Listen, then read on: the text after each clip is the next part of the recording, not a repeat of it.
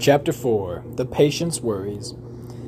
For the surgical cases, whose tumors were to be arrested by an operation, there was not enough room in the wards of the lower floor.